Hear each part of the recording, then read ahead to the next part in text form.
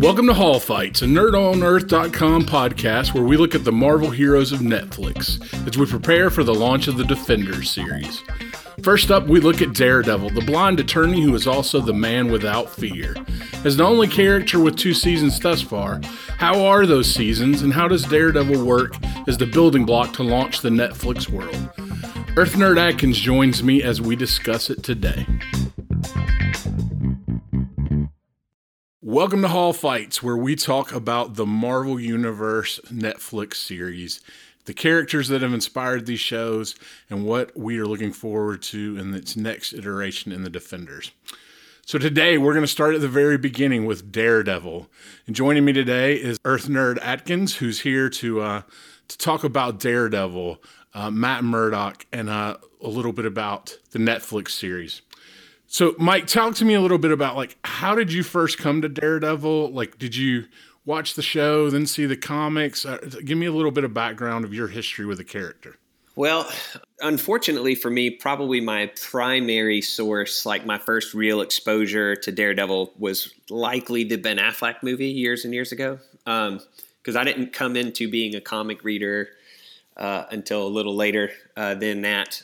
But when I got my first subscription to Marvel Unlimited, you actually recommended that I start with Romita Jr.'s Man Without Fear and then go back a little earlier than that to Frank Miller's Daredevil stuff. So that it came second, but obviously I would consider that of much greater value than the movie starring Ben Affleck and Jennifer Garner.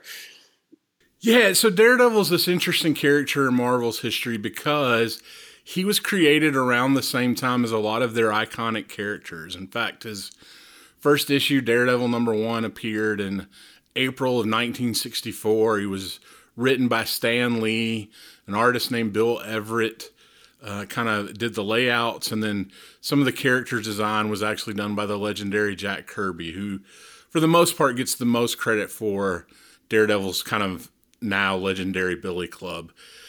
So he's been around as a character for a long, long time, but in that time, he's kind of gone through different waves of what he's like as a character.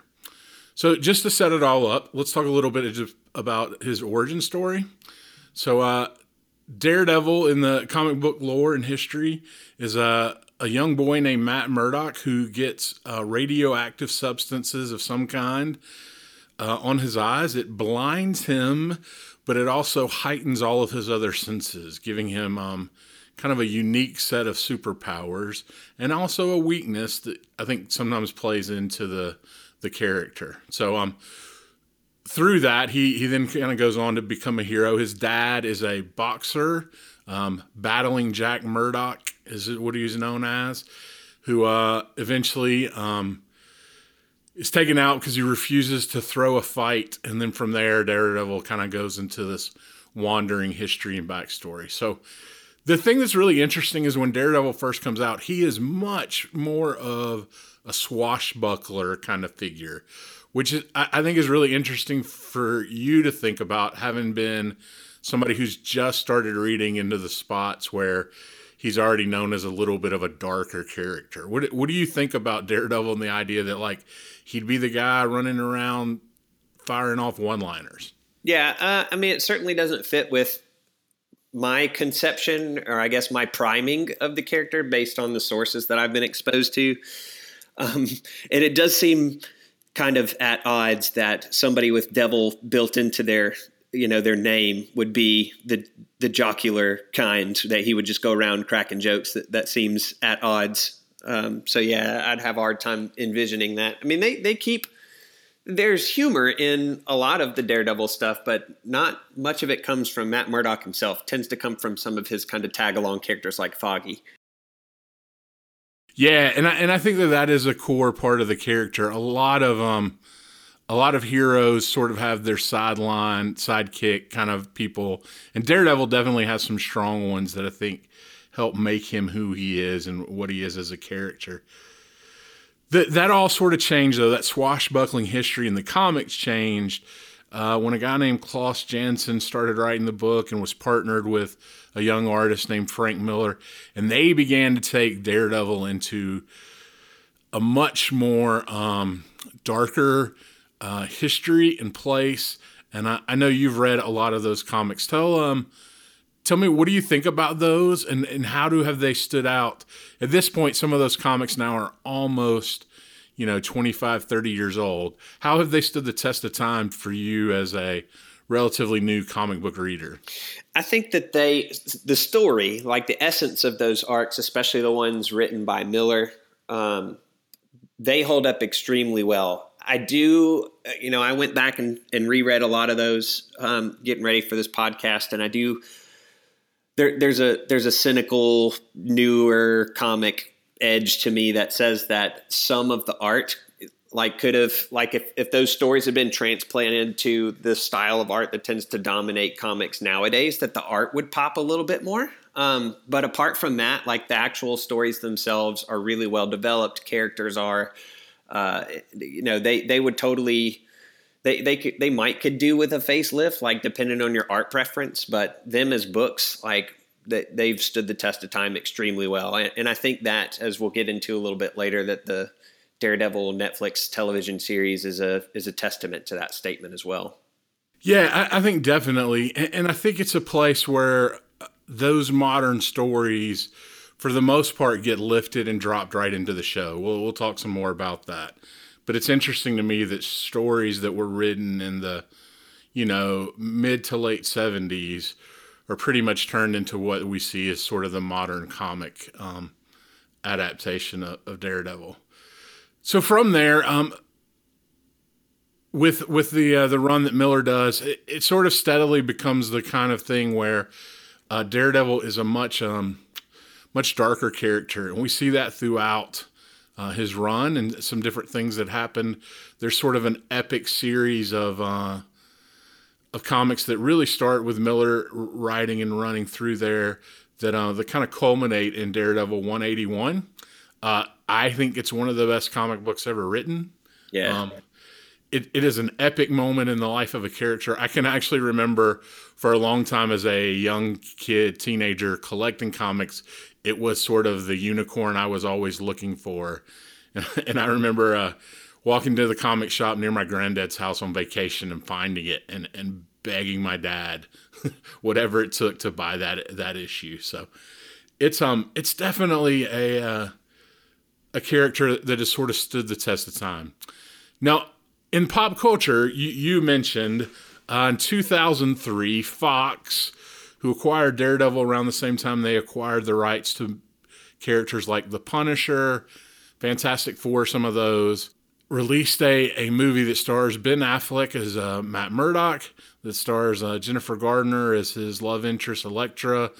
Colin Farrell plays the notorious villain Bullseye, and it is, by most accounts, a train wreck of a movie. You mentioned that's where you first encountered Daredevil. Thoughts on that film? Not many that couldn't go uncensored. Oddly enough, I was talking about that movie with some friends the other day, and I think I've come to understand that so much of that film has been repressed in my memory, because I'm pretty good about, if you give me the title of a movie, I can give you a pretty good list of the actors that were in it. The other day we were talking about Bullseye. Some friends of mine and myself were talking about Bullseye, and we were like, who was it that played him in the Ben Affleck movie? And for 10 minutes we were going, I can picture this guy's face, and we had to go to IMDb, which is a pretty rare thing for this particular group of folks. But to remember that Colin Farrell was in that movie at all, which is crazy, because Bullseye still to this day is one of my favorite villains. In all of comicdom, across all of the publishers, I think Bullseye is one of the scariest villains. And so for his one film, adaptation appearance to be so completely shut down and out of my brain, that speaks volumes and volumes against that movie. Well, and man, it just is one of those things. They try some interesting things that I think, deserve to be applauded, but it just doesn't work. So, for example, Michael Clark Duncan plays Kingpin in that movie, which is a different take on that character for sure. It changes that character's race on film. Like you said, Colin Farrell at the time was considered one of the better actors in the world as Bullseye, who, I Am With You is at his core a really scary psychopathic character that they've sort of now damaged to the point that I don't know we'll ever see him on film again. Which is a shame. Yeah, because in the comics world, he's still prevalent and shows up in lots of different places. As a scary dude, too. He is a frightening character when he's written well. And it's just you look back, the director for that movie was really known as a screenwriter, and not even really for screenwriting credits that you would think, oh, that makes sense that he would make a superhero movie. One of his major credits is the movie Simon Birch. You ever seen that movie? Yeah, I remember Simon Birch. Would you list it as, yeah, that guy should be able to make a superhero movie? Not at all. Yeah, so it's really interesting. I recently rewatched part of it. I don't know that it's as bad as it sometimes gets tagged, but it's not good at all. And so, understandably, it was with great joy the announcement came that somehow Marvel had acquired the rights for Daredevil back, and we're going to make him the first of the what they were then going to call the Marvel Netflix universe. So we get that announcement that Daredevil is going to be the first character that they hopefully are going to do more, that it would focus on sort of the street level of the Marvel universe. If the Avengers are at the top of the skyscrapers fighting all the alien invaders, Daredevil and the other parts of the Netflix universe would be dealing with the aftermath of that down below. So with that in mind, what did you think about Daredevil Season 1, knowing it launches this whole brand new Marvel universe on Netflix? I stinking loved Season 1 and Season 2. The show did so much right. And I think, like you're saying, one of the essential successful elements of that show is that it does keep the heroes, quote unquote, on the ground or at ground level. Matt Murdock, he's got these abilities, but, otherwise he's a lot like, Batman, or even the Hand that he ends up fighting, where, yeah, they have this skill set, but they're just dudes, and he's a dude that sees a lot of brokenness, especially in the system that he's professionally involved in as a lawyer, and he just takes it upon himself to do something about it. I think at one point in the first season, he even uses this phrase that in him law meets reality, where the system fails, he's there to execute the justice that otherwise sometimes goes unserved or undone in the court system, during his day job effectively.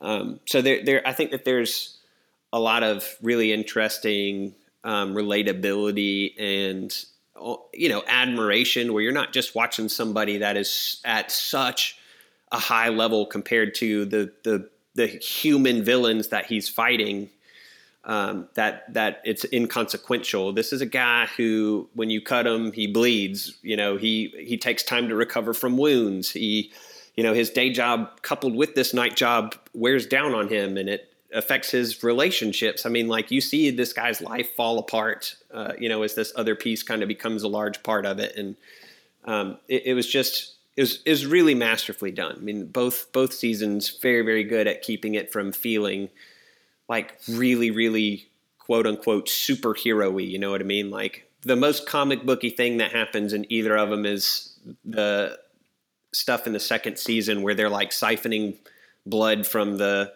teenagers. You know what I mean? Like, yeah, everything else, it's like, oh, he's just in New York, like our New York, our worlds, our reality's New York. He'd be operating like this. So apart from that, more comic-y element to the second season, everything else felt really real. And I think that was a big part of why that show works really well for me. Yeah. So when I think about season 1, I think there's sort of a couple main themes that really stand out. And one, I think you hit on, is that he is human and fighting against incredible odds. I think that this is where he shines as a character. Daredevil sort of works best when he's this guy who's against these odds that are incredible, but he's unwilling to back down. It's what makes him a hero. And they do a lot in season 1 with sort of some flashbacks to his father, who is cut in some ways from the same cloth, right? Unwilling to do the thing that he thinks is wrong at the exact moment when, it cost him. And I think that that's a really interesting thing. I appreciated that. I think one of the things they did in the first season was really smart is they gave us an origin story without giving us like an origin episode. Yeah.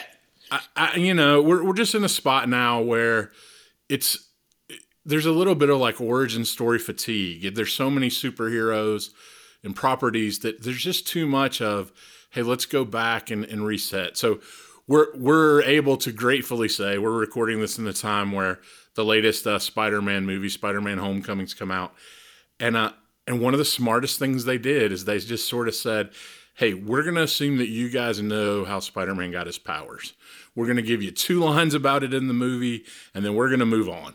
Yeah, and I think that assumption, you use that word, and I think that is exactly what the film industry, what Netflix has done with this writing is 20 years ago, these stories and a lot of these characters that are now mainstream were not so. I mean, they were talked about by, musty men in back rooms of comic shops that were holes in the wall and had stigmas attached to all of them. And now it's just like, we're going to assume that you know these things because they've been out there for a long time. Their prevalence has grown, their popularity has grown, and we're not going to throw money at retelling this same story that you've probably already been exposed to a half dozen times. I like that streamlined approach. Usually I think that it's a little risky to make that kind of assumption with an audience, but it's happening more and more frequently. And I think with that frequency, there's more forgiveness because that assumption is slowly becoming a reality, not just an assumption. Well, and it does 2 things, right? It assumes that your audience is smart, which I don't ever think is a bad thing. And it also assumes if you need more, you can go get it, right? Which is the reality we live in. If you want to, I almost wish every Marvel property ended with a thing of like, hey, if you want to know more about this character, you should go read these comics. They don't do that. But I did appreciate in Daredevil, they gave us just enough in season 1 of an origin story without it being overwhelming, right? Without it being a heavy-handed, this is who he is episode that I just thought was a really smart approach by them because there had to have been a script that was Daredevil season 1, episode 1 that was just this origin story. Yeah. And by cutting it into pieces and spreading it out, we get the background of what happened with his dad, how he eventually comes to be, mentored by the Stick and all those sorts of things. So let's talk a little bit about season 1. I appreciated the street level of it from the very get-go. Daredevil's fighting sort of common crimes, and sometimes dark common crimes, right? There's a little bit of, human trafficking that he fights and those kinds of things. I think that helps really sort of set the tone, not just for this show, but for the whole Netflix series that I've really appreciated. This idea of him just fighting crime that we actually experience day to day, you mean? Yeah, I just think it makes it more on a level of relatability and humanness. And then that humanity shows up in that we see him get wounded. We see him, get badly hurt. And I think that sort of message is an interesting one to think about. Like, so maybe anybody could be the hero the first time you get punched down, but what about the second and the third and the fourth? To the point that other people probably even question his sanity as he goes back out again to fight the fight. I do want to talk a little bit about season 1. So you mentioned they pulled a lot of these storylines straight from the Frank Miller era. This one's no exception. And one of the things that they did is made Wilson Fisk, also known as the Kingpin, as the major villain for season 1.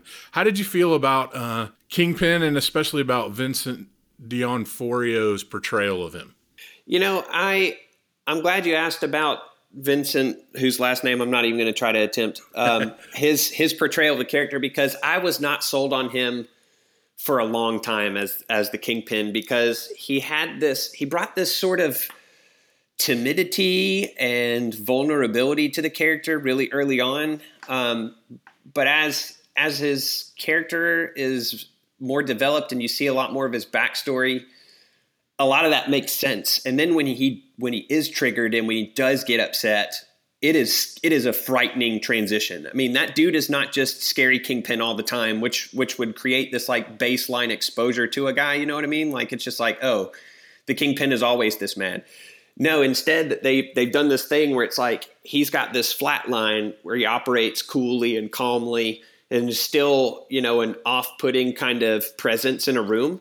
But then when he gets pissed, it is like a switch gets flipped, and it's a huge character shift. You know what I mean? Like, there's a big transition in those moments, and that's when you start seeing the Kingpin, like as he might more frequently be depicted in the comic books, where I like that they set it up where he's not just always this angry guy, but that he's triggered. Like, that dynamism, I think, added a lot to that character. Yeah, and I think they did a lot to make it so that he comes off in a very human way, right? He has this we see that dating relationship that he has in season 1. We see how that plays out and those kinds of things. And you're right. I think that makes it, when he does go to the angry side, it shows up even more so.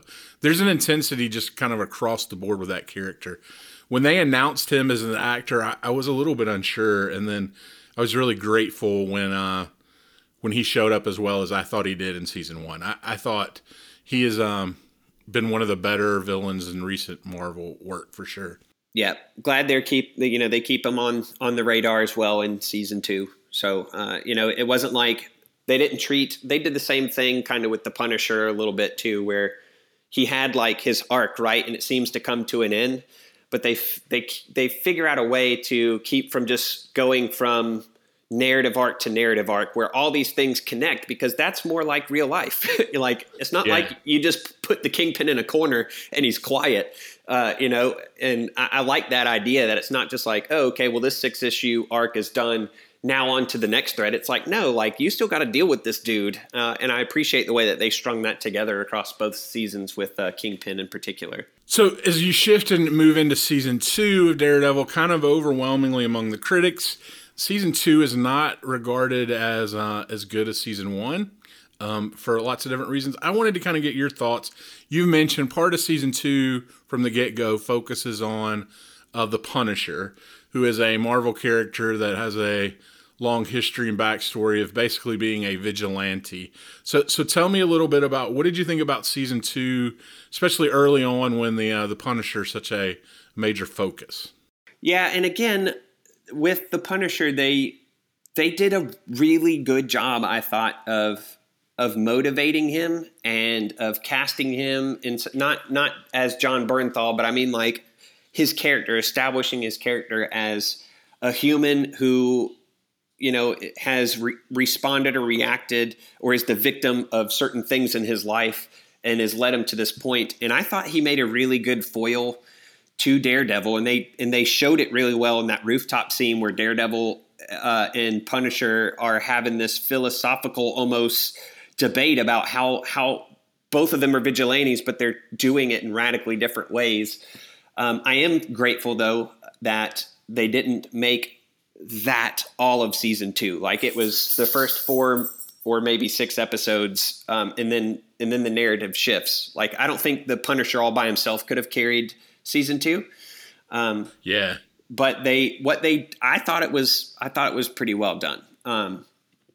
Especially, like I said, that kind of foil, dichotomic relationship between the two of them, and actually having them have this really heated debate about who's doing things the right way. It was interesting for somebody who enjoys arguments and philosophy as much as I do. I appreciated that bit. And I don't think there's any doubt at all, like early in that season, that's what they're trying to do, right? They're trying to give you that portrayal of, foiling these two characters who in some ways you could say do the exact same thing, but in the reality is sort of come to a completely different place. I think it's really interesting. I am curious that they have announced that Punisher is going to get his own season on Netflix, and boy, that makes me kind of wait and see. I just don't know how that's going to work. There certainly are some great Punisher storylines that they can mine from the comic books, but based on what they've set up so far in the Daredevil season 2, it's going to be interesting to see how that goes. Yeah, I'm not so sure I'm sold on it either, but we'll watch it anyway, I'm sure. Nerds on Earth will. Yeah, for sure. And so you are right, and though that part of the next part of the season focuses on the character of Elektra. So tell me, what do you know about Elektra, both from the comics and then how they portray her as a character in season 2? I've read her kind of all over the place in the comics. Actually, started of course with her inception in the Frank Miller run of Daredevil. I've read her as a member of a couple of different teams, including the Thunderbolts most recently. Probably, I think that's her most recent team that I've actually read at least. Sure. Awesome ninja-y female. Doesn't at least initially doesn't really have any powers, very much fit in the same kind of cast of characters that she tends to run with in the Frank Miller stuff, like with Daredevil. I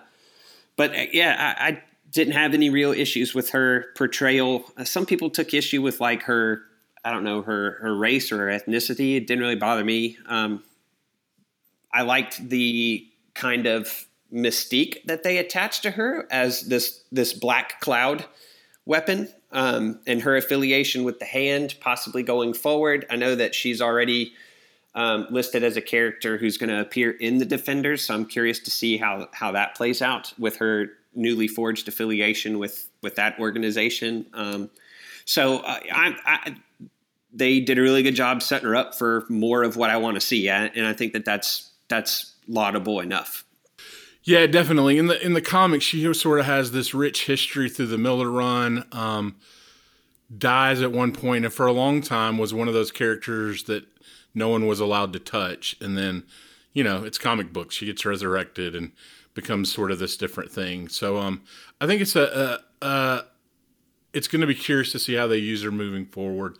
And yeah, you're definitely right. She does seem to at least feature at least partially in the Defenders series. So we'll see kind of where that goes. I did want to talk about a couple of the other cast members, if we could. I love the portrayal of Foggy Nelson. Yes. Eldon Henson is the guy that plays that character, who I mainly knew as one of the Bash brothers from the Mighty Ducks movies. Yeah. And he's outstanding. And Foggy Nelson makes Daredevil work to me. It's one of those side characters that if a run of Daredevil is going really well, it's because they really understand Foggy. So it was awesome to see him there. Also, Deborah Ann Wall plays Karen Page, who throughout season 1 is kind of involved and then moves into season 2. That character in the comics has a tragic twist that honestly I hope they don't put into the TV show, but they seem to be leaning that it may head that way. So it'll be curious to see. Both of those seasons, I do like. So, in a moment of truthfulness, both of these seasons, I think at times are a little weak. Netflix seems to be buying these shows in sort of 13 episode seasons, and honestly, sometimes I wonder, man, if somebody did a 9 or 10 episode, if it wouldn't be tighter and move along quicker.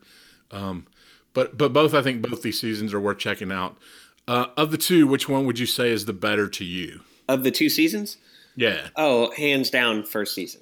I mean, it's not a no contest. It's not like the first one just absolutely puts the second one to shame. And I think that you can read hot spots on the internet that certainly think that way. But I don't think it's that much of a disparity. But I do think that the first one wins. It's very, very, very well done. Well, and then let's talk a little bit about what we are even calling this whole series of podcasts on the Nerds on Earth website, which is Hall Fights. Daredevil season 1 has this tremendous hall fight that from the get-go was one of the things people all said, whoa, that is an amazing thing. Let's talk a little bit about, so you probably knew about it when you first watched it. What stood out to you when that fight finally hits the screen?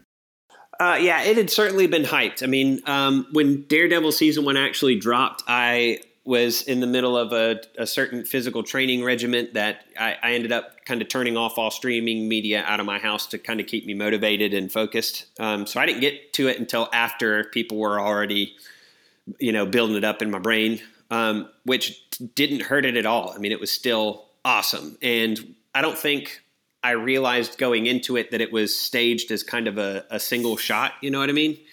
And those kind of scenes or sequences where it's done all at once, that's a really difficult thing to pull off, period, especially when you add in like the beginning, I think of Serenity as a single shot, as they move through the cabin and, kind of introduce you to all the characters. But that isn't anything remotely comparable to what they pulled off in Daredevil with when you add in not just staging is like moving the camera around, but all of the choreography that went into that thing. And then they replicated it again, or something very close to it in the second season with Daredevil had that gun strapped on his hand, and was fighting off all the bikers. And I didn't feel watching that second one that it was like this recycled thing. It was new and it was still stinking awesome to watch. It really is. It comes at the end of second episode, which is entitled Cut Man of season 1. And it is worth watching that episode just to see that fight. And then moving forward, they sort of, it's become almost a little bit of a cliche in some of the other seasons of these Marvel characters. And even the Defenders preview definitely shows a hall fight, but I think it stands out. And I think the thing I appreciate is these fights are really well choreographed and really well done, to the point that if they weren't, it would really hinder these shows. And instead, I think I find them a whole lot more believable. And it did. It hooked people. I think part of why Daredevil season 1 is so highly regarded is because they did such a great job with that choreography from the get-go. And that fight showing up in the end of episode 2 really sort of cements that. Mm-hmm. So as we move into the Defenders, what do you think is going to happen next for Matt Murdock and Daredevil? I tried to put some intelligent thought into that. And to be completely honest, I'm not 100% sure in part because I watched Luke Cage. I was able to get that television show under my belt. But I still haven't watched Iron Fist or Jessica Jones. They're on my to-do list, of course. But I don't know how those two characters are working and what they're going to bring to the table as far as this like big team element is concerned. So I'm curious to see, what they're going to be up against together that would justify all four of them and like being together and require all of them. I'm really curious to see how they do that, and keep it street level. You know what I mean? As we're recording, they have the premiere of those has happened, and one of the things that you hear from critics is the first couple episodes of Defenders is a slow burn to get to the point where they sort of have that all for one moment. I think it's interesting that it include Daredevil and the Defenders. The other three characters are really closely aligned in the comic books. Luke Cage and Iron Fist have a long history. Jessica Jones and Luke Cage have a long history. Daredevil's sort of the odd man out. Not that he's never interacted with these characters, but it's not such as an obvious place to go. So it'll be curious to see sort of how that works. But I definitely am excited about Defenders, and I'm looking forward to it. Yeah, and I think that formula that you talked about, that idea of them slowly building up to that team point, is something that Marvel has done successfully before, where they don't play it like a D&D campaign where it's just like, and everybody starts off in a tavern, and there's already this established narrative. They take the time to make it make sense. And I think that ultimately it may feel a little slow, but the payoff will be worth it. So stick with it. I have more than enough faith in Marvel to make that make sense and make the payoff worth it. So yeah, and it does feel a little bit like the Hand's going to be the central point, which obviously would draw Daredevil in much easier from these other characters. So yeah, looking forward to it. Well, man, thanks for taking the time to talk about Daredevil Season 1 and Season 2, about his origin and his history as a character. Yeah, and I tell you, I know just as my last 2 cents, you had mentioned earlier, you kind of hinted at Karen Page hopefully not going in the way that she does in the comics. But Born Again is such a good arc. I would pay to watch that on television. I'm not going to lie. I mean, I want to see that. If you've never read those comics, I would agree. Born Again is an arc that features Karen Page, Matt Murdock, and it's worth checking out. It's some of the stronger comic book storytelling of that era for sure, and it stands out. And there's no doubt how that character is portrayed in those comics is shining through into the TV show as well. So. Yeah, and I think that it would also give them an opportunity to do something different with Daredevil at that point in whatever point that arc comes in the television show's narrative, to do something narratively different. That would be an easy way to do it. So, yeah, definitely. Well, thanks for joining for this first episode of Hall Fights. Next up, we're going to be talking about the second series that Netflix released, Jessica Jones, which stems out of the comic book series Alias, and we'll talk about what's it like to take a very adult comic book and bring it to the Netflix stage to be shown. So with that in mind, Mike, thanks again for being a part. Yes, sir. Anytime. And we hope you guys will check out the rest of the Hall Fights as we move ever quickly towards the release of the Defender series on Netflix. Thanks, everybody. You just listened to Hall Fights Daredevil. Thanks to Mike. You can follow him on Twitter at EarthNerdAdkins, as well as get the great content he creates on our website, nerdsonearth.com. Our theme song was created by our amazing sound engineer, Andrew Danielson, who you can find at danielsonsound.com. Next up, Whit and I are going to talk about the rather unusual choice for the second Marvel Netflix show, Jessica Jones.